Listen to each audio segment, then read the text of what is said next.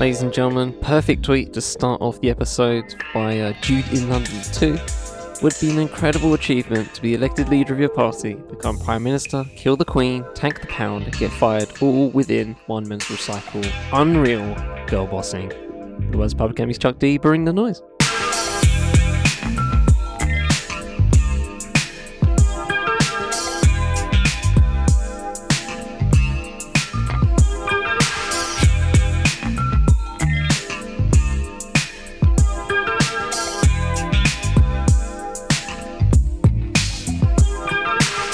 On the Fifth M Podcast Network, I am Charlie Taylor, and this is What's Good. Welcome back, ladies and gentlemen. Hope you've all had a good week in the circumstances. And you know what hasn't a good week? The pound. I shouldn't laugh, but you kind of have to at this point. You know, just when there's no election for 2 years, you kind of just have to. I don't know, just sit back and enjoy the country around you just slowly burning. You know, you just have to sit back and go grab the popcorn and watch the fireworks, because that's all we can possibly do at this point. You know, apart from revolution, any of that kind of stuff. But I don't know if this country's built for that, built like that. But yeah, man, just the absolute OP just level of tanking everything to do with your party, to do with politics, to do with the economy. It's an outstanding an outstanding level of what's the word? Negligence. There you go. That's a good better word. An outstanding level of negligence to everything to do with politics and society in general. It's a marvel to behold. It really is a marvel to behold. So big up to Liz Truss. Big up Kwasi Kwarteng. Just outstanding levels of fuckery. But yeah, apart from that, what else is there to talk about? I mean, there's been a lot going on this week. This is one of those in a week where I'm just gonna be like, yeah, this is only like half of what the week possibly was, in terms of encapsulating it. But sometimes you just can't encapsulate it in 5, and it is what it is. But regardless, we'll get into some stuff. Happy 200th episode, ladies and gentlemen. Yeah, it's 200. I feel like I probably should have done something like random, not random, but like, special with some planning, but I don't know.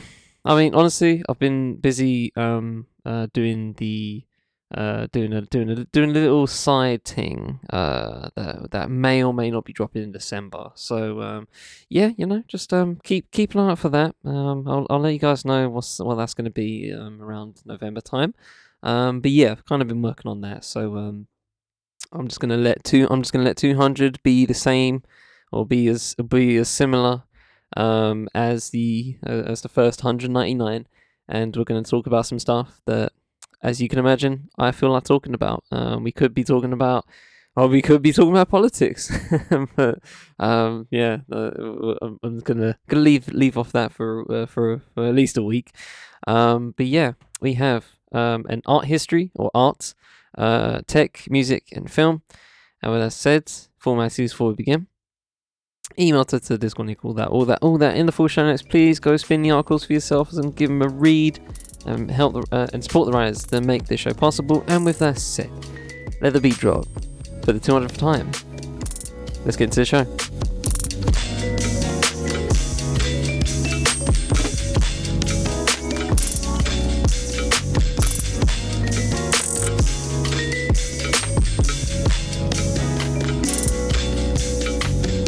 In a week where Boston Celtics head coach Ime Udoka is suspended for the 2022-23 season over alleged intimate relationship with a team staff member.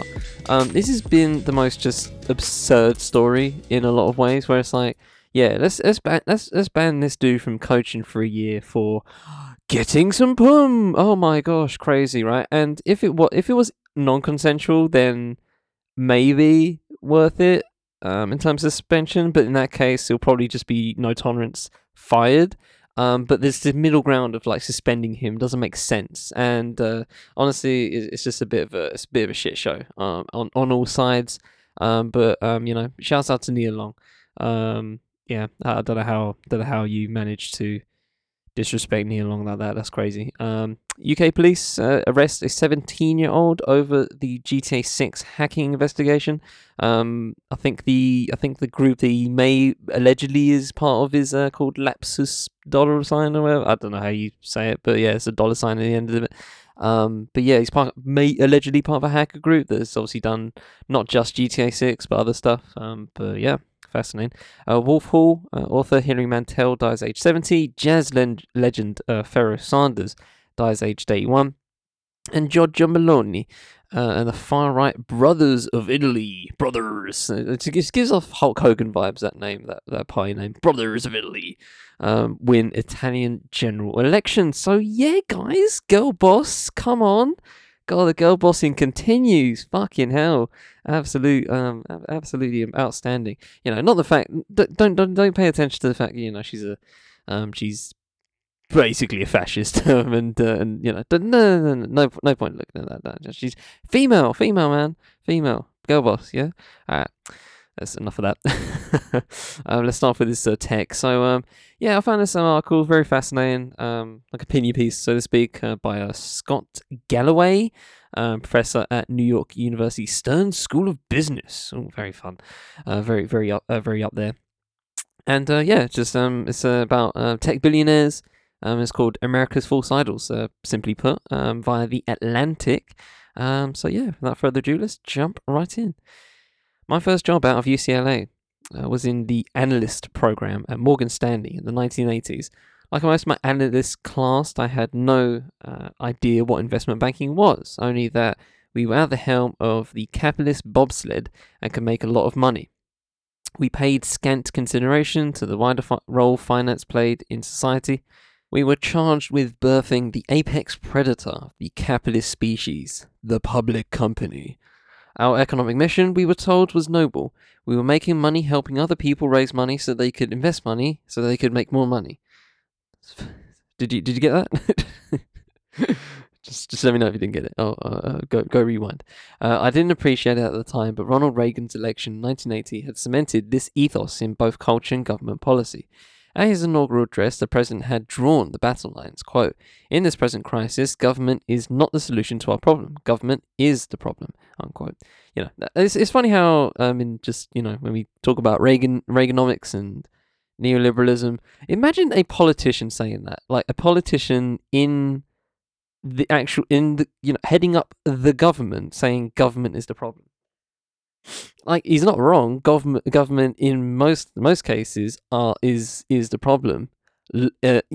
E.g. right now in Britain, but the solutions can also be used. You know what I mean? Like, so they say they're the problem, and then they provide solutions that actually don't solve anything, or in most cases make things worse.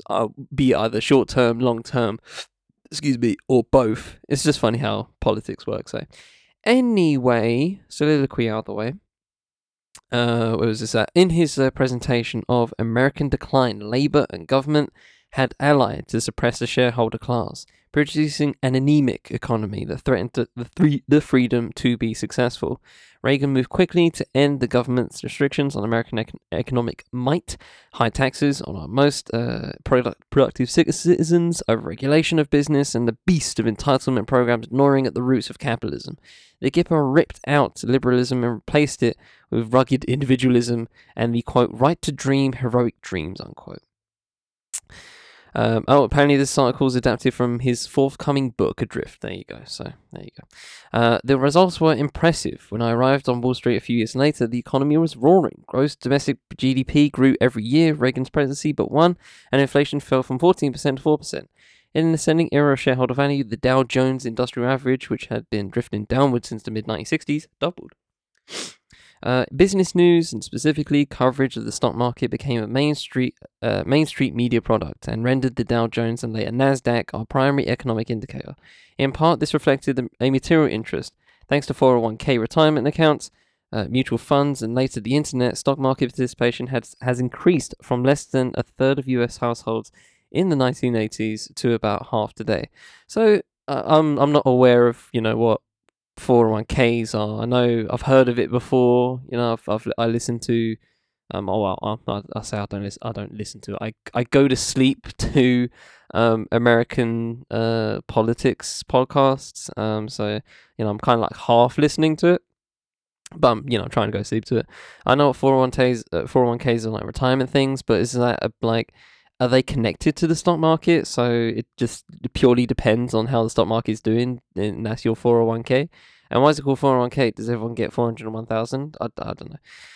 Whatever. Anyway, shows how much of a dipshit I can be sometimes. There you go. We don't know everything. That's why we're here, ladies and gentlemen. Anyway.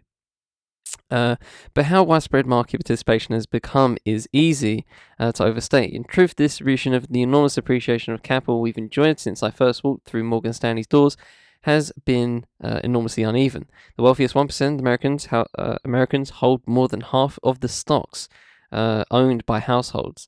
The bottom 9% hold just 11%. How have the wealthiest Americans entrenched themselves? Through policies that favour the already wealthy while diminishing opportunities for the middle and lower classes. Start with the tax code. Income gained from selling stock in a company is taxed at a lower rate than income gained from actually working at that business. A second transfer from poor to rich. A homeowner may deduct mortgage interest on a first and second home, while the less wealthy pay non-deductible rent. When do we get into the tech curve, guys, on this? Oh, there we go. We're nearly there. These transfers are pitched to the American public as how to get wealthy, when in reality they describe how to stay wealthy. That messaging is propaganda brought to you by the 10% of people who own 89% of the stocks. Over the past quarter century, one sector has risen to dominance even among the elite, big tech. And as this sector has accumulated greater and greater economic might, it has invested the profits into influence over policy. In 2000, tech companies spent $7 million courting legislators. 20 years later, they spent nearly $80 million.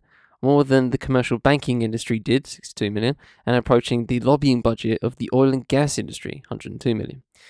Although the average Joe was an effective political prop, Reagan's revolution narrative required a heroic leader. So, as the tide of global economic prosperity lifted most boats, in America we transfer credit for the rise from the labouring masses to the brilliant, opportunistic, or plain lucky individuals directing those masses. The name we found for this modern-day saviour was the innovator. Okay, it's good. There was actually a term. I remember during the Black Lives Matter stuff, I saved this. I saved this. What's it called? Kind of just a screenshot, right, of like people's roles in society. I might actually just hit up my gallery right quick. But bear with me. I'm gonna have a little look to find it. But yeah, basically it was the framework, right? And it was like visionaries, builders, caregivers, frontline responders, right? And it's kind of just the roles of people, storytellers, guides, disruptors, right? And all these people kind of it's kind of like a new age framework for how people live in society, I guess, and their roles in it. It was interesting, but yeah, it kind of reminds me of that, the innovators. We've torn down the old gods and replaced them with an idolatry of innovators, and this religion is most deeply embedded in the culture of technology. In tech, the idea that success is the result of individual achievement, a mark of great genius, is an article of faith. For much of my adult life, this was my own mythology of self, that I'd gone from being the child of a working single mother to shopping for private jets. Clearly, I was self-made. The truth is that I'm American-made. I benefited from being born in a time and place of unprecedented prosperity with a host of advantages, most of them circumstantial. Much the same is true of Silicon Valley. Certainly, a unique ecosystem exists there, and the human capital that it attracts is inspiring. But what gets less attention is that the foundation of the valley was built on government projects. The computer chip, the internet, the mouse, web browser, and GPS were all midwifed with tax dollars, not venture capital. Although the conversion of those technologies into private profits took individual vision, it also took millions of hours to work from thousands of engineers and other wage earners, most of whom were the product of one of the largest government programs we have, public schools. Our nation once idolized astronauts and civil rights leaders who inspired hope and empathy. Now it worships tech innovators who generate billions of dollars and move financial markets. To justify that adulation, we made the shareholder returns the sole metric of success, and so the shareholders are the most successful. We acclaimed the power of technology, and so technology has gained the most power. And we lauded the individuals at the head of those tech organizations for their genius. Well, it's not even genius. Like Elon Musk gets his shit from government money, right? He gets government subsidies for shit like SpaceX, for example, right? So it's not even just him. Pretty much, it's just the fact that he gets government money, and yeah. But anyway. Illustrations of our idolatry abound, even in the dry legal filings of publicly traded firms. When Apple and Microsoft filed securities SEC paperwork to become public companies in 1980 and 1986 respectively, their founders were true visionaries and dominant figures at the companies they created. Yet Steve Jobs' name appeared in Apple S1 filing just 8 times. In Microsoft's Bill Gates' name appeared 23 times. Then there's Adam Neumann. When his company WeWork filed to go public in 2019, Adam appeared 169 times in its prospectus. Oh, okay. I'm seeing where you go with this. This is interesting. Okay, all right. I'm warming up to this. Honestly, the first few paragraphs, I was just like, why are we talking about Reaganomics? But I'm into this now. I'm liking the comparison here between Steve Jobs being in SEC paperwork 8 times, and then Adam Neumann of WeWork appearing in the prospectus 169 times. That is very. That just makes that shows the what's the word? Polarizing, not polar, the polar ends, I guess, of what used to be and what it is now. It's like all about the persons. Like Adam Neumann, will do this, and yeah. Anyway, many of those references describe the complex, here we go, self-dealing transactions he concocted to extract as much wealth as possible from investors. About a month after the S1 filing, the IPO was cancelled and Neumann was fired. Neumann is an extreme example, but the idolatry of innovators is all over recent IPO filings. A firm's co-founder and CEO Max Levchin shows up in his S1 filing 131 times. Robinhood's co-founder and CEO Vladimir Tenev appears 109 times in its S1. The name inflation of the big tech CEO class corresponds to its wage inflation. 8 of the 10 wealthiest people in the world are current or former chief executives of American technology companies, and their wealth consists almost entirely of shareholdings in these companies. Times reigning person of the year, Elon Musk, is the richest of all. From 1990 to 2021, the top 1% of households increased their share of the nation's wealth from 24% to 32%. It's never been easier to be a $1 trillion company. In August 2018, Apple became the first public company to reach $1 trillion valuation. At the time, its most recently reported annual revenue was $229 billion. In October 2021, Tesla became the 6th company to reach $1 trillion. I need Jonathan Ross, $1 trillion. It later slipped back, but has traded at a valuation exceeding $1 trillion, again as recently as May 2022. Each company reached that mark on less revenue than the company before. Tesla arrived in the 4 comma club with a mere $32 billion in annual revenue. Outside the gilded mansions of the elite, this era of prosperity feels very different. Since the mid-1970s, income for middle and low-income households has been sluggish. Income in 2021 for the bottom quintile of households is up 12% since 1975, compared with a 95% increase for the top quintile. Yes, in some areas of spending, these limited dollars could buy more than ever before. There have never been so many different kinds of sneakers for sale, but that's called comfort when healthcare, education, housing take a ever deeper bites of a stagnating income. And that doesn't account for the busted 401ks, second mortgages, and general financial oppression that my industry, higher education, has levied on lower and middle income households. What turns this from bad to terrible, what makes it un-American, oh here we go, un-American, is that these advantages are becoming entrenched. These elites are digging in, protecting their growing fortunes from the risks of the very markets they claim to support. Bailouts, tax breaks, and subsidies, there we go, are the tools of entrenchment, literally what I was talking about earlier. For those at the top, our capitalism has become cronyism. Oh, talk about it. Ooh, bars. Rugged individualism on the way up, but socialism on the way down. Outstanding paragraph right there. That was great. Love that. Value is now so concentrated in the tech sector The 6 companies, Meta, Amazon, Apple, Netflix, Google, and Microsoft, accounted for more than 20% of the S&P 500 by the summer of 2021. Stock valuations used to be about a company's fundamentals and technicals. Now they're about storytelling and vision, which the CEO concocts and the media propagates. The result: shares in virtually bankrupt companies such as AMC and Hertz spiked in huge trading volume in 2021, and 3 electric vehicle firms, Tesla, Lucid, and Rivian, were together worth more than the rest of the auto and airline industries combined. The fuck? Airline as well? That's crazy. Until very recently, going public implied the transition of a company from a benevolent dictatorship to a republic, where ownership is distributed and decision-making power lies in an elected body, the board. This is less and less the case in tech. Company insiders, usually the founders and principal venture capitalists, are securing unprecedented control of the public companies that employ them. The key to securing this control is the dual class structure. In a regular company stock structure, each share equals 1 vote. In a dual class structure, certain shares have more voting power than others.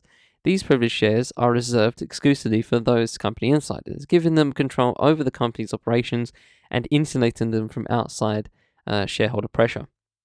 In 2019, when I lobbied for Twitter to employ a full-time CEO, Elliott Investment Management signed my letter with a $2 billion pen and secured 3 seats on the company's board. Less than 2 years later, Jack Dorsey, quote-unquote, resigned. Read he was fired with dignity. Elliott probably would not have been able to make this change, which will benefit shareholders, if Twitter had 2 classes of shares. Today, 43% of tech companies go public with a dual-class structure. If this smells as though the public markets are embracing autocracy and the power that comes with it, trust your instincts. How long we got? 3 more paragraphs. Okay. Tethered all our waking hours to our tech devices, we've become subject to the manipulations of those who control the pipes, and their track record for enlightened despotism isn't good. We're anxious, overstressed, and hunched over our laptops, grinding our teeth. Meanwhile, our public and shared spaces risk either neglect and decay, or privatization that turns them into playgrounds for the wealthiest few. And the very wealthiest, the billionaire class, whose innovations are giving us this work-live-play from home dystopia, will be a million miles away, literally. They're taking their windfall profits and investing in moon bases and Mars retreats. I don't think their vision will ever be realized. Mars is a freezing, airless, irradiated rock. But our billionaire class is arrogant enough to burn off the prosperity of our age in a futile attempt to conquer the next one. Charting a different course is within our power. In this inaugural address, President Bill Clinton famously said, quote, "There is nothing wrong with America that cannot be killed by what is right with America," unquote. Those are words that would have fit Reagan's 1981 speech about the business of our nation. For that matter, they would have suited Abraham Lincoln speaking to a broken union, or Franklin D. Roosevelt during the Depression. They are words I deeply believe in. Although it's out of fashion, I remain an American exceptionalist. This country really is different in ways that make it, in words used by presidents too numerous to list, a city on a hill. Which is a great TV show, by the way, with Aldous Hodge and Kevin Bacon. Highly encourage you guys to watch that. It's a really good show. Anyway, a beacon for the optimistic and the innovative. I often say that optimism is America's superpower, and this optimism really is powerful. Science tells us that it can extend an individual's life by 8 years. Imagine what 333 million optimists can accomplish. Okay, so that final paragraph kind of just made me laugh, to be honest, because it's just like, here's several paragraphs of why America's shit, and then here's me saying at the end, I'm an American exceptionalist? What the fuck? Bro, you have no nihilism at all. Like, give me a break, bro. Like, Jesus Christ. Yeah, American exceptionalism is a drug, right? It's an opiate to quell the worries of the actual ills of America. So it's just like, you know, it's legit opiate. It's just like, oh, is America trash?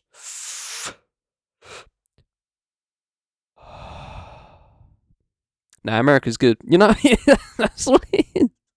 That's literally American exceptionalism. It's just like here's a minor worry that America might just be trash, and then you just take a toke, and then you're like, nah, America's cool, man. America's great. Like America's stuff. The ills of America can be cured with the good of America. It's like, all right, bruv. Like you just, it's entrenchment, right? So I kind of shat on the entire piece right there. I'm not gonna lie to you. For me personally. But that was an interesting read in a few ways. I didn't expect it to be so wonky. Wonk in terms of the term wonk, not actually wobbly. That context. But anyway, yeah. Shout out to Mr. Galloway on that one. That was interesting, even though he kind of took a sledgehammer to it at the end.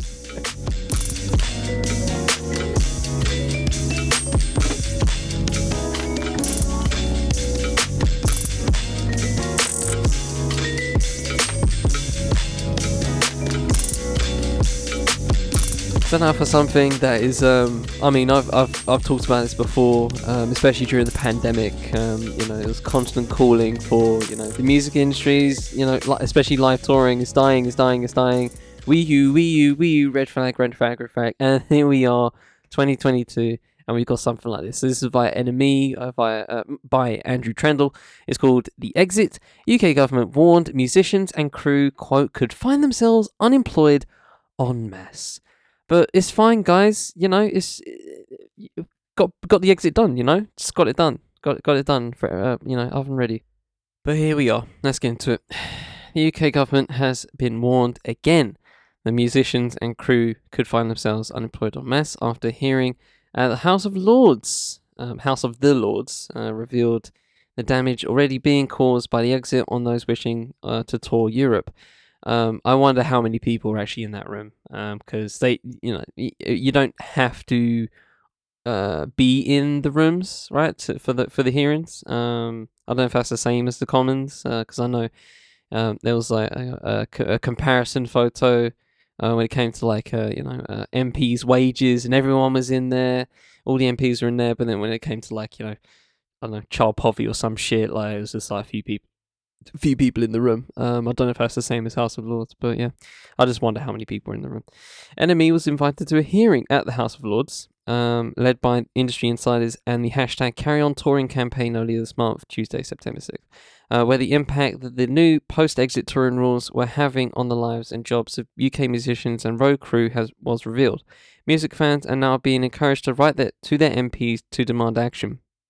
Last year, UK music industry. There's tons of links on this article, by the way. So if you want more information, by all means, get your teeth sunk in. Last year, the UK music industry spoke out together on how they had essentially been handed a no-deal exit when the government failed to negotiate visa-free travel and Europe-wide work permits for musicians and crew. As a result, artists attempting to hit the road again after COVID found themselves on the predicted rocky road for the first summer of European touring after Britain left the EU, finding that the complications of the exit are, quote, strangling the next generation of UK talent in the cradle. The hearing from live music industry workers at the House of Lords, attended by a number of MPs and Lords, but no one from the Conservative Party. See what I mean? There we go. That's exactly what I'm talking about. They don't have to attend, but I just don't get it. Why it's not? Isn't every meeting of importance? You know what I mean? It just, so if you can pick and choose, I just don't get it. It's like it's exactly the same as when I realized that voters for for example, the Screen Actors Guild Awards, right? They don't have to watch the films, right? And I'm pretty confident it's the same everywhere else. They don't have to consume the art that they're voting on. So why are you a voter then? Like, if you're not going to consume all the things that, if you're not if you're an Oscar voter, right, and you have no idea how to vote for best sound mixing, right, then don't vote for it, right? I get that, right? But just if you're Screen Actors Guild, so you're an actor, right? Only actors get in that, right? Because it's the Screen Actors Guild. It's for actors. So what's stopping you? You know what I mean? It boggles my fucking mind. And it's exactly the same here. Expect is even worse, because that's just fucking awards that in the grand scheme of things are arbitrary. This is government policy. You know what I mean? And they just choose not to go. No one from the Conservative Party in this hearing. That doesn't make sense to me. In the ruling party, Jesus Christ, it fucking irritates me. Okay, soapbox off the soapbox. Sorry. Presented the main obstacles. Once again, that work permits were creating extra red tape for people to be hired from the UK. That carnets, okay. That carnets and the lack of clear information was leading to extra expense and confusion. It was unknown how much merchandise could be taken and sold, and that the 90 out of 180-day access rule was having dire consequences and seeing many artists and crew either not hired or sent home from tour. The centerpiece of the hearing came from drummer Steve Barney, who found himself unemployed as a result of the new rule that UK citizens can only stay in the Schengen area for a maximum of 90 days in every 180 days without a special visa. An open letter from Barney read out in the hearing has since been shared thousands of times on Twitter. Barney, who has over 25 years of experience playing with the likes of Annie Lennox, Jeff Beck and Sugababes, big up the Sugababes, wrote that he was thrilled to be invited on tour with Italian artist Gianna Nannini, having lost 2 years of work due to the COVID pandemic. He was then asked to join Anastasia on tour, having drummed for her for over 12 years and 500 gigs. Sadly, the 90 out of 180 rule would put an end to his plans, as he already spent 78 days in the Schengen area. Quote, despite the best efforts of the production manager, Anastasia's manager, and myself to obtain an extended Schengen visa, we were unable to do so because it turned out such a thing does not exist, he wrote.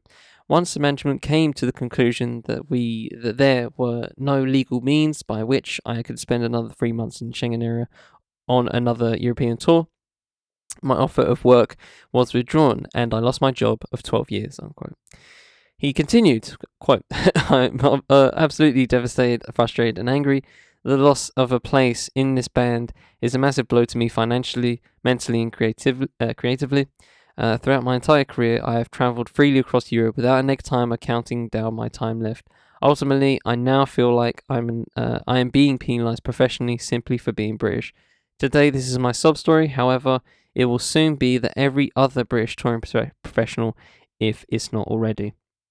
Barney then pointed out to a study by Best for Britain that showed the number of British artists scheduled to perform in Europe as part of this year's festival season had fallen by 45% when compared to 2017-2019.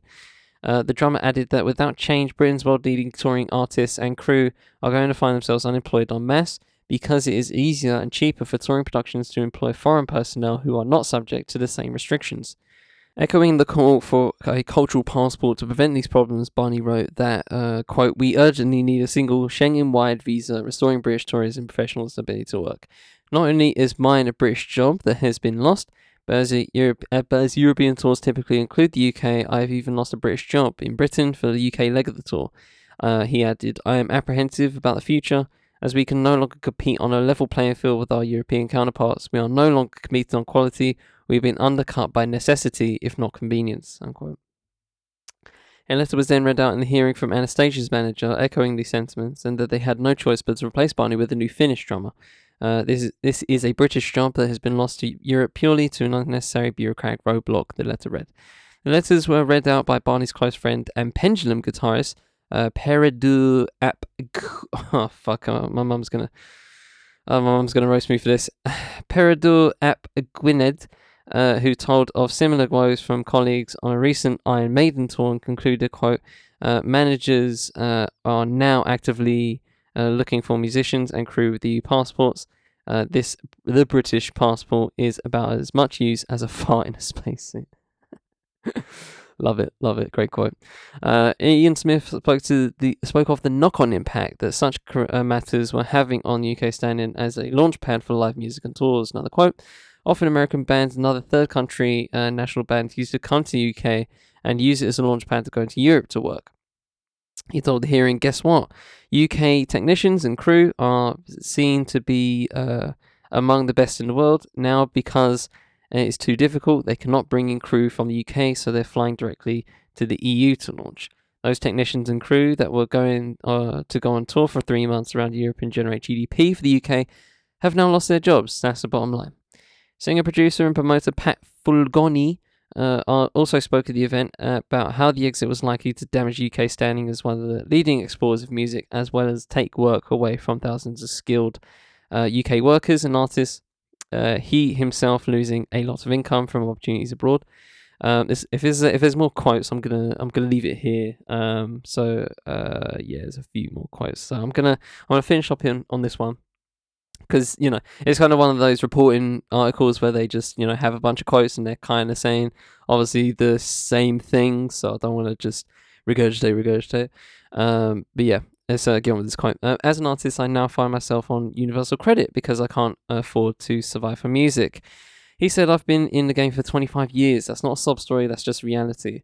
There are a lot of people like myself who have left the industry and just gone, it's over, I've had enough, I can't look after my family. He continued, particularly the youth and people from more disadvantaged backgrounds and in genres like grime and emerging styles that we should be supporting.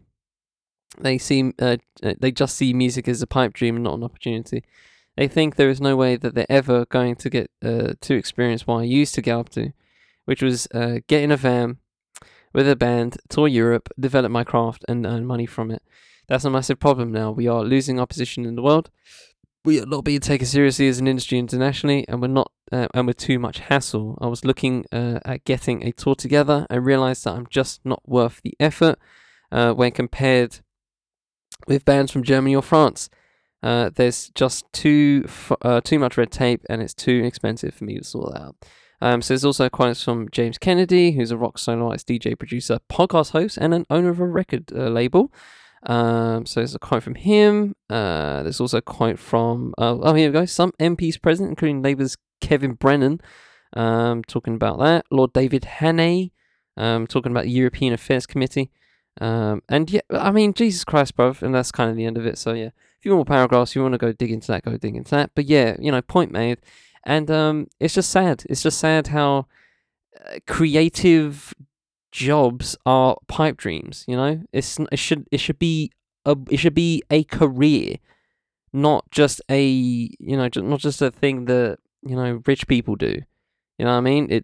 People should be able to work as tour technicians and stuff like that. People should be getting these opportunities, but they're not. Honestly, I feel like as a creative entity, I just don't understand why the government just decide to feel that as if culture just doesn't matter. As if it never, even from a financial perspective, as if it doesn't bring money in.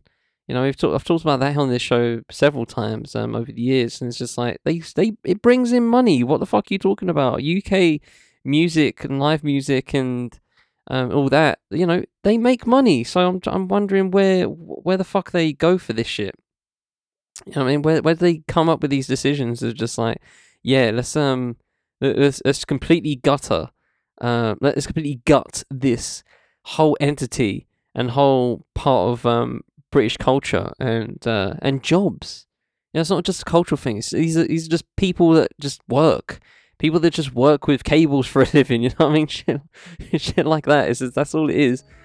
And they just decide to go, you know what? Fuck yeah, no, fuck it. Nah, not important enough. It's just sad. And I just don't see what the government is playing at, especially on this front.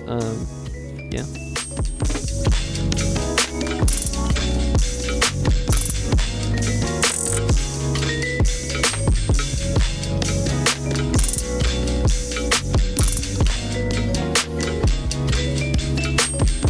Okay, so this one's going to be fun. So, Avatar, the film, James Cameron, has been re-released in cinemas, and in preparation for the sequel that is finally showing signs of actually happening after over a decade of development and announcements of, oh yeah, there's not just gonna be a sequel. There's gonna be 2 more sequels on top of that, and it's just like, well, okay, do you want to focus on the second one first instead of just locking in 3 and 4 as if the second one's already done? But yeah, and the first one has been re-released, and I found this review from Bilge Abiri or Bilge Abiri. I'm sorry if I butchered. I most likely butchered it in some way. And it's called Sorry But Avatar Still Rules. So I'm of the opinion, just to full disclosure, that I feel like Avatar of the time, and thinking about it now, I haven't seen it in years, but I feel like it had a huge impact. I feel like it deserved the gross money that it got. To be honest, I feel like it completely deserved it, and especially compared to other blockbusters that are out now, definitely deserves the money it got. Um, and while the story isn't that great, at least it was, for once, against American imperialism, completely against it. And visually, it was outstanding. Visually, it was, ahead of its time in some ways. But anyway, this is kind of going to be a gas review, as you can tell by the title. I feel like there's just too many detractors for this film. I feel like people just shit on it just as the sake of shitting on it. But anyway, let's get into it. For all his technical expertise and storytelling prowess, James Cameron might well be cinema's master of the vibe shift. Like that. I still remember the week in 1997 when Titanic went from being thought of as an incoming disaster, one that was going to take two major studios down with it, to being thought of as a blockbuster that would remind everyone why we kept Hollywood around. The tide similarly turned on Avatar back in 2009. For months, so many of us expected a much-delayed, overindulgent monstrosity from a filmmaker who was clearly living in his own head and had nobody to say no to him. I recall Dana Goodyear's epic New Yorker profile that depicted Cameron geeking out over seemingly imperceptible VFX details. Is a big brackets here. That fucking rocks. Look at the gill-like membrane on the side of the mouth, its transmission of light, all the secondary color saturation on the tongue, and that maxilla bone. I love what you did with the translucence of the teeth and the way that the quadrate bone racks the teeth forward. Yeah, I got none of that. And then we saw the damn thing. After the film's first brain-melting all-media screening at Lincoln Square IMAX in New York, suddenly all anybody wanted to talk about was Avatar. The rest is history. As it was with Titanic, as it was with Terminator 2 Judgment Day, the word went forth, and the word remains: never underestimate James Cameron. One consensus similar sea change coming for Cameron's much-delayed sequel Avatar: The Way of Water, which after years of false starts and date changes is now set to revive this December. For years, Avatar, both the extant original, and this ever so slowly approaching follow-up, has been the butt of jokes and narrow-minded hot takes, the most prevalent one being that the film has left no pop cultural footprint. A silly take, of course, contains its own rebuttal. If Avatar is so forgotten, how come some new person needs to remind us every week that it's so forgotten? I mean, yeah, okay. It's kind of is an Eminem parallel I feel like I can make there, but I won't. Perhaps more importantly, to play the pop culture footprint game is to play right into the hands of corporate IP overlords who have stuffed us full of second and third rate Star Wars and Marvel and DC offerings for the past decade or so. No, there haven't been dozens of Avatar sequels and spin-offs and reboots and TV shows and streaming series. Hulu is not currently working on an origin story for the home tree, and there is, as far as I can tell, no Disney Plus animated series following the adventures of a family of Thanators. This is a good thing. Let Avatar be Avatar, and let its sequel succeed or fail on its merits, and not on whether it fits into an exhausting and inane extended universe, or whether it sells enough lunchboxes. But like I said, a shift is coming, and recent months have seen a massive surge of interest in Avatar: Way of Water. Perhaps because people have suddenly begun to care about movies and the theatrical experience again. Now, to prime us for the sequel, Avatar itself is back in theatres, which remains the ideal setting in which to see it, especially in 3D, as it's one of the few productions to use the technology properly. In fact, after the unprecedented success of Avatar, Hollywood spent so much time trying to retrofit big releases into 3D that they all but killed off the technology. Maybe that's another measure of Avatar's pop culture impact, or the movie graveyards filled with wannabe blockbusters that couldn't live up to the promise of Avatar. Other failures can be a measure of your success too. One of the side benefits of there not being dozens of other Avatar properties out there is that watching Avatar again after all these years, one realizes just how special it is. All that fussing over maxilla bones and gill-like membranes, it turns out, pays off. Cameron and his artists have so lovingly imagined the moon of Pandora that every shot of the film contains new wonders. One can lose oneself in this world, and as I recall back in the day, many people did. No joke, there were reports of people experiencing depression after leaving the film because Pandora was too real, too enticing, too beautiful. A term for it began to stick: post-Avatar depression syndrome. I do remember that. I do distinctly remember that. I remember there was like a phone line for people for that specific thing.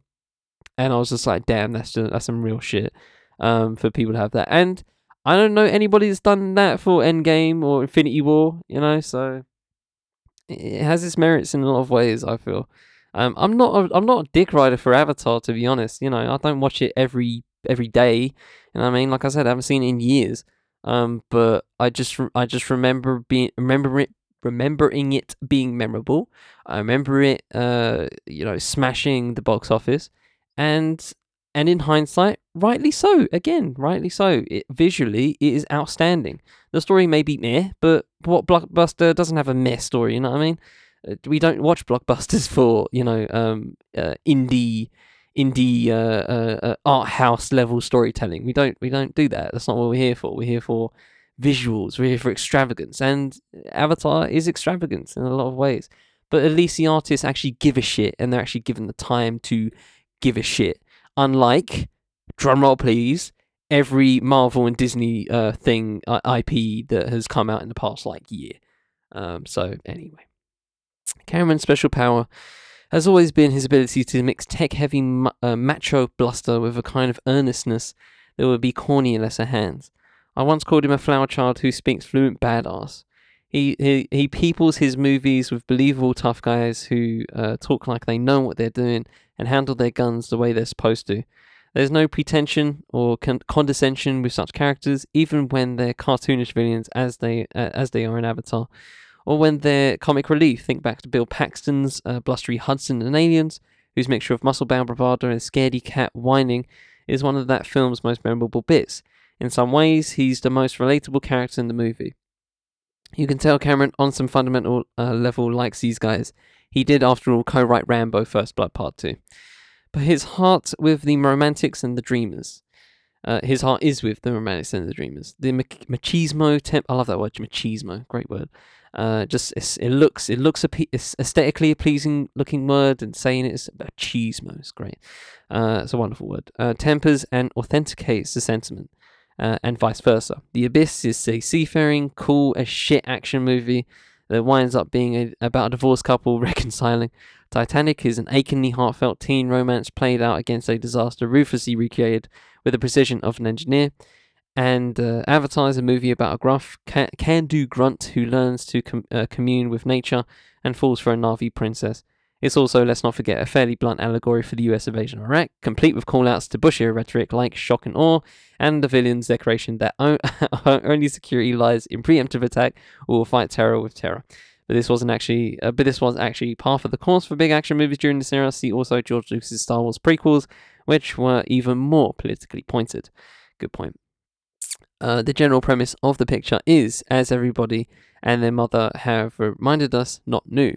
The director himself referenced Edgar Rice Burroughs' John Carter of Mars novels while making it, and the conceit of the soldier who goes native is its own subgenre by now, to be found in everything from Lawrence of Arabia to Dances with Wolves. And hey, let's not forget that film that seems to borrow from Terrence Malick's The New World too, not to mention Fern Gully, The Last Rainforest. Avatar may be derivative, but it's not insincere. Cameron feels every beat of the story along with his viewer. He lets us discover Pandora through Jake Sully's eyes, first as a fearsome, terrifying place, then as a land of unimaginable awe and delight. There's nothing pro forma about Jake's falling for Zoe Saldana's Neytiri. Cameron's a little in love with her himself. When our heroes ride their banshees at breakneck speed down a cliff, we can feel Cameron living viscerally through his creation. It's every nerd's dream to find a beautiful mate, preferably with fangs, with whom you can race your magic flying dragons in a distant wonderland. It's so clear that Cameron wants the Na'vi's world of bioluminescent veins and mystical spirits to be true. He wants it to be true so much that he's created an entire science for it. His aforementioned almost parodic attention to detail isn't just the obsessive rantings of a billion-dollar Hollywood taskmaster. It's that of someone who's reversed the typical artistic exchange of filmmaking, in which artists create worlds for audiences to lose themselves. in Cameron's case, one suspects that the realer it is for us, the realer it will be for him. So the protagonist of Jake Sully, the soldier torn between duty and the enticing wonders of a mystical world, feels quite personal for Cameron too. Not just in the tension between badass who becomes hippie crusader, but also in the idea of a dreamer who must learn to let go of what he once believed was the real world. Whereas most movies would have their heroes ultimately reconcile themselves with reality, Avatar again goes in the opposite direction. It urges us to leave all that behind. It becomes an allegory for Cameron's own inability to let go, and it's clear he still hasn't. He's reportedly working on 4 sequels. Long may he dream. He ain't doing those 4 films. I'm sorry. There's no way. If it's gonna how old is James Cameron? Yes, let's look at that right quick. James Cameron. Cameron. There we go. This dude is 68 years old. Okay, so it took him over a decade to do this second film. There is no fucking way. There's just no way. There's no way he's getting 4 more in. I'm sorry, it's just not gonna happen. I would love for it to. I'd love it for him. I'd love it. Oh wait, he's Canadian? I didn't know that. That's fascinating. But yeah, I just can't see that. I can't see him getting 4 more in unless he's handing off the reins to. I don't know if he has like a right hand man or something like that can literally just take the keys and run with it, and they know exactly what he's thinking. Exactly what he's thinking, and they have the they have the exact same mindset towards the films and the ideas and whatever, and the same dedication. I'm not sure if he has someone like that. But yeah, there's no fucking way he's getting 4 in at the age of 68. He's going to take 10 years plus to do every single one. But I don't know, zooming out a little bit, and I'll leave it here, but zooming out a little bit, I just find this very, I find it kind of cool, I kind of respect it. You can kind of make this, you can kind of relate this to someone like, Kanye, right, who is clearly just doesn't have people that say no to him, and does what the fuck he wants, right?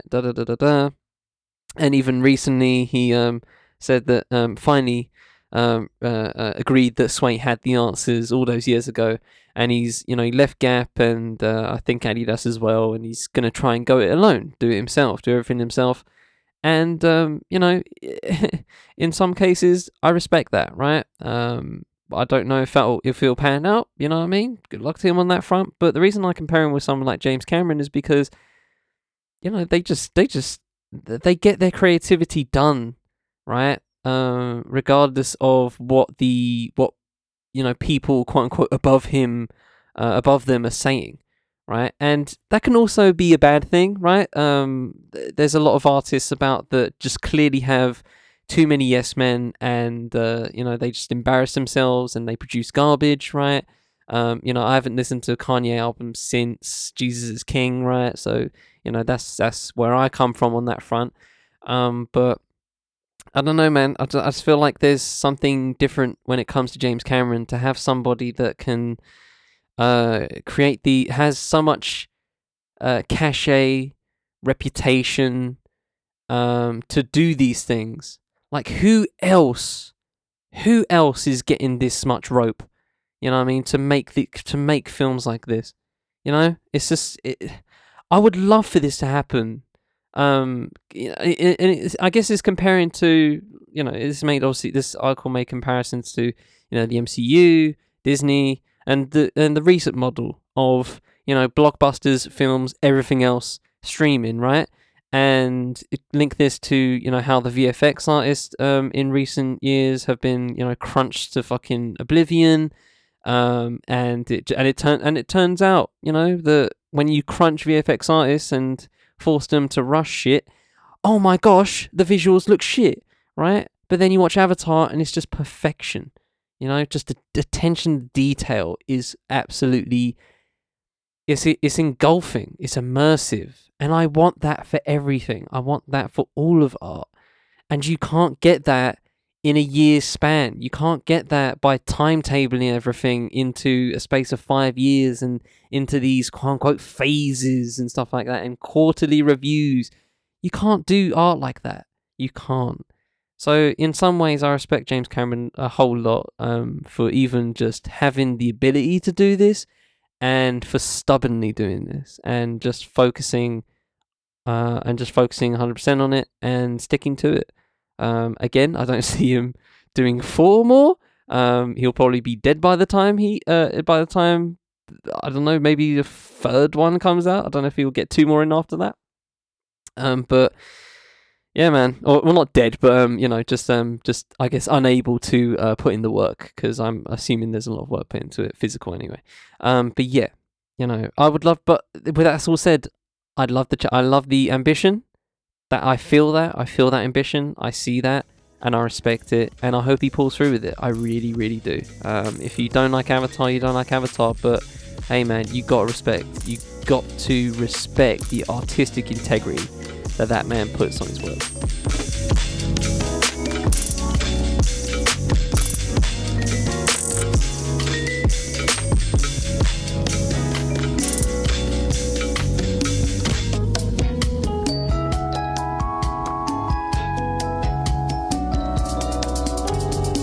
Okay, let's finish home stretch. We got a piece about a photo book that's coming through next month, and it's very fascinating. So I found this article a few weeks ago.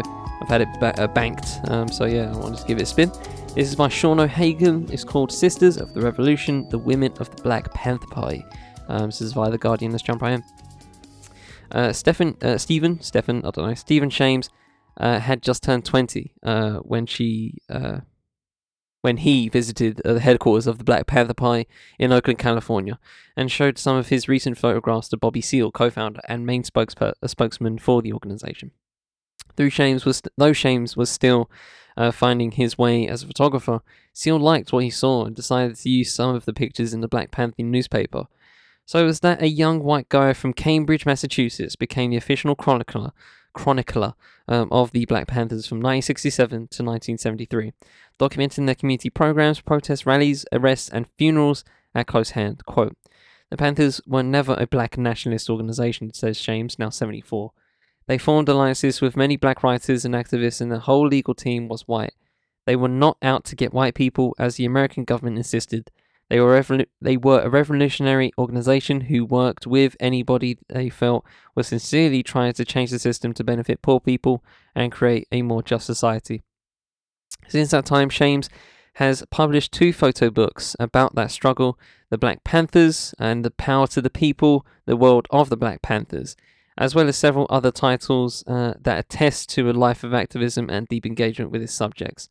Next month, he will complete his trilogy on that era with a book that, as he puts it, is long overdue. Co-authored with former Black Panther Erica Huggins, who is now a writer and educator, Comrade Sisters, Women of the Black Panther Party is a dynamic visual and oral testament to the crucial role played by women in a revolutionary group whose figureheads, with few exceptions, were men. In her foreword to the book, the activist and author Angela Davis points out that 66% of the membership of the Black Panthers was female. She writes, quote, "Because the media tended to focus on what could be easily sensationalized, there has been a tendency to forget that organizing work that truly made the Black Panther Party relevant to an era struggle for liberation was largely carried out by women." The book is a powerful record of an intense period of grassroots activism and political engagement, and counter-narrative to the one propagated by J. Edgar Hoover, the head of the FBI, who called the Panthers the greatest threat to the internal security of the country. Like the Black Panther men, the women members tended to look both stylish and dramatic, often sporting afros and at times wearing the black leather jackets and berets that were the Panther uniform. Quote, most young people are photogenic," says Shames, "but the Panthers were charismatic. It was something to do with the pride that they instilled in their people. Rather than treating them as a problem, as the government did, they gave them a sense of faith and pride, and I really think that shines through in the photographs." Shames' extraordinary access allowed him to capture fly-on-the-wall shots of young women at protest rallies, but also carrying out the on-the-ground organizing of various Black Panther community initiatives, including the Free Breakfast for Children program, the People's Free Ambulance Service, and the People's Free Medical Clinics, which offered medical care, including sickle cell anemia testing. Though the series is punctuated by images of well-known female members, Kathleen Cleaver, law professor and former communications secretary for the party; Elaine Brown, prison activist, writer, and former chair of the party; and the late Afeni Shakur, political activist and mother of rapper Tupac Shakur. Most of the testimonies come from ordinary black women whose youthful engagement with the Black Panthers remains the most empowering moment of their lives. Carol Henry, who joined the Oakland chapter of the Panthers, recalls, quote, "I joined the BPP when I was 20 years old. I lived in a part of town where the free breakfast for school children program ran. We got up at 3 a.m. It was a real mission, but it was beautiful. We gave those children a full breakfast every day. Cooking that breakfast was the most memorable part because everybody got up so early and everybody worked together." Another woman, Barbara Easley Cox, who was in the Philadelphia chapter, remembers, "Love is what tied me to the party, exemplified how I understood love. And that is, you have to love people to serve them. I was so loved, so blessed on this earth because of my sisters, all of us, who came into the party. It's lacking today when I look out on this landscape in America." As co-author, Erica Huggins wrote the introductory essay and tracked down, as she puts it, quote, "the women who were there and whose individual testimonies we could use to evoke how extraordinary that time was for many of us."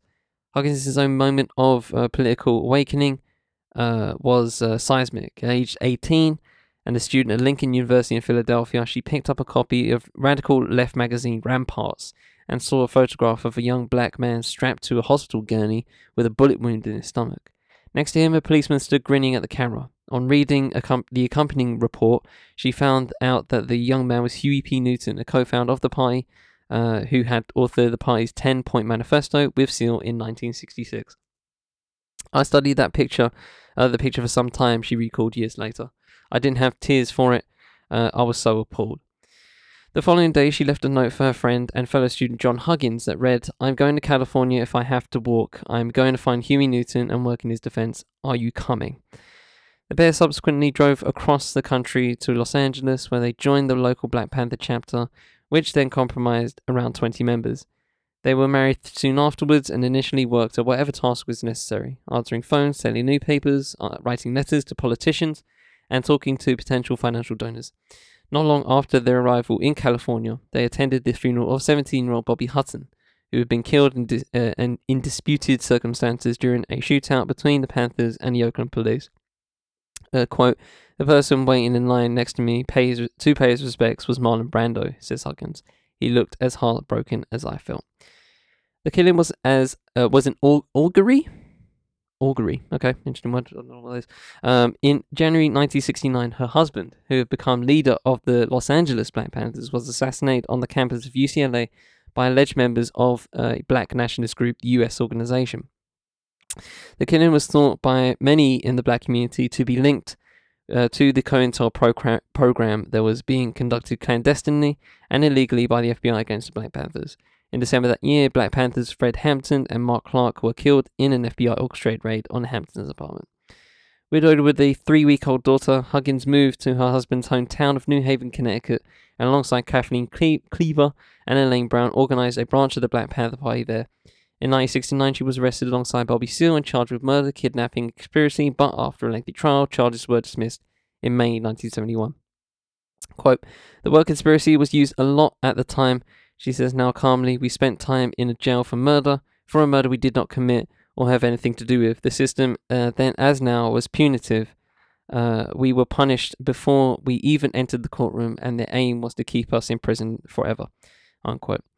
Did her time in prison dent the sense of optimism and empowerment she had experienced when she joined the Black Panthers? "My optimism was dented by my husband being killed," she replies, "and by not being able to see my daughter except for a single hour every Saturday. But I chose not to let it break my spirit. When I was in solitary and grieving, I taught myself to meditate in a way that brought me into a deeper focus, so that when I went to court, I could be really present. It's a practice I have kept to this day." Huggins insists that her experience was not exceptional and that it, quote, "helped me help the women I contacted to tell their stories because it's hard sometimes to go back." Alongside James's powerful images of a moment of black activism that echoes through decades to this day, those stories evoke a time in which young black women experienced life-changing personal empowerment and collective possibility. Wow. So in this, I'm reading the text obviously, and it says experience life-changing. no spaces in between that. Just 0 spaces, just one big word. All right. These are not war stories, says Huggins, who spent 14 years as a Black Panther, making her the longest serving woman in their history. They are stories of service to humanity. The reason they are so striking, touching, and inspiring is because you can sense how beautiful and alive the women were in that moment. Excuse me. Every function of the government that could do harm to us did so, but we kept stepping out and stepping up because we were giving our communities what had never been given. I think all the women in the book realized that because they can remember how great they felt back then, what they learned, and what was indelibly, I think that's how you say it, imprinted on their minds and in their hearts. The book is our legacy. Ay. Alright, wow. That was really good. I just really kind of want to spin it now, okay? But yeah, I'm looking at the I'm looking at a link for this. It's only 35 quid, so I don't know, man. Might be seeing what the trilogy's saying. I'm not gonna get I'm not gonna get all 3 if they're worth that much. But yeah, that might be something worth doing. That'll be kind of cool to have. I want to start collecting photo books. You know what I mean? I want that. I like that kind of shit. I remember I was in London for well, not for the specific thing I'm talking about here, but I was in London one time to meet some friends later in the day, and I just got there early, and there was a protest going on outside, obviously, you know, number 10 Whitehall, and it was about the Biafran genocide, I guess. And I've put it on my photography site, crt-photography.carbonmate.com, and yeah, it was. I don't take stuff like that. I rarely do. I haven't since. You know what I mean? Like I've never been in those kind of situations before. But you know, I was reading up on the Margo Jefferson, I think that was her name, article from a few months ago that I took, that I did on this pod, and I was reading that, and I was just like, damn, that's crazy. It's so cool. But anyway, in general, I just want to get more photo books because I feel like they're always nice to have, I guess, and they last forever, and you could just open them up and see them, get some inspiration. I feel like it's beneficial, but a lot of them cost a lot, I feel. But anyway, regardless of that, ladies and gentlemen, I'll leave it there from the 5th M Podcast Network. I've been Charlie Taylor, and it's been What's Good. Intro music has been Too Much by Vanilla. Thanks to Chill Music for the Beats Used track. You can find both their links in the full show notes. Thanks to Nappy High, friend of Harvey Nappy High for the Beats Used, Charismatic for Need to Do. You can also find his link in the full show notes. And with that said, hope you all have a good week. I shall always try and do the same. Bye until next time. Take it easy, ladies and gentlemen.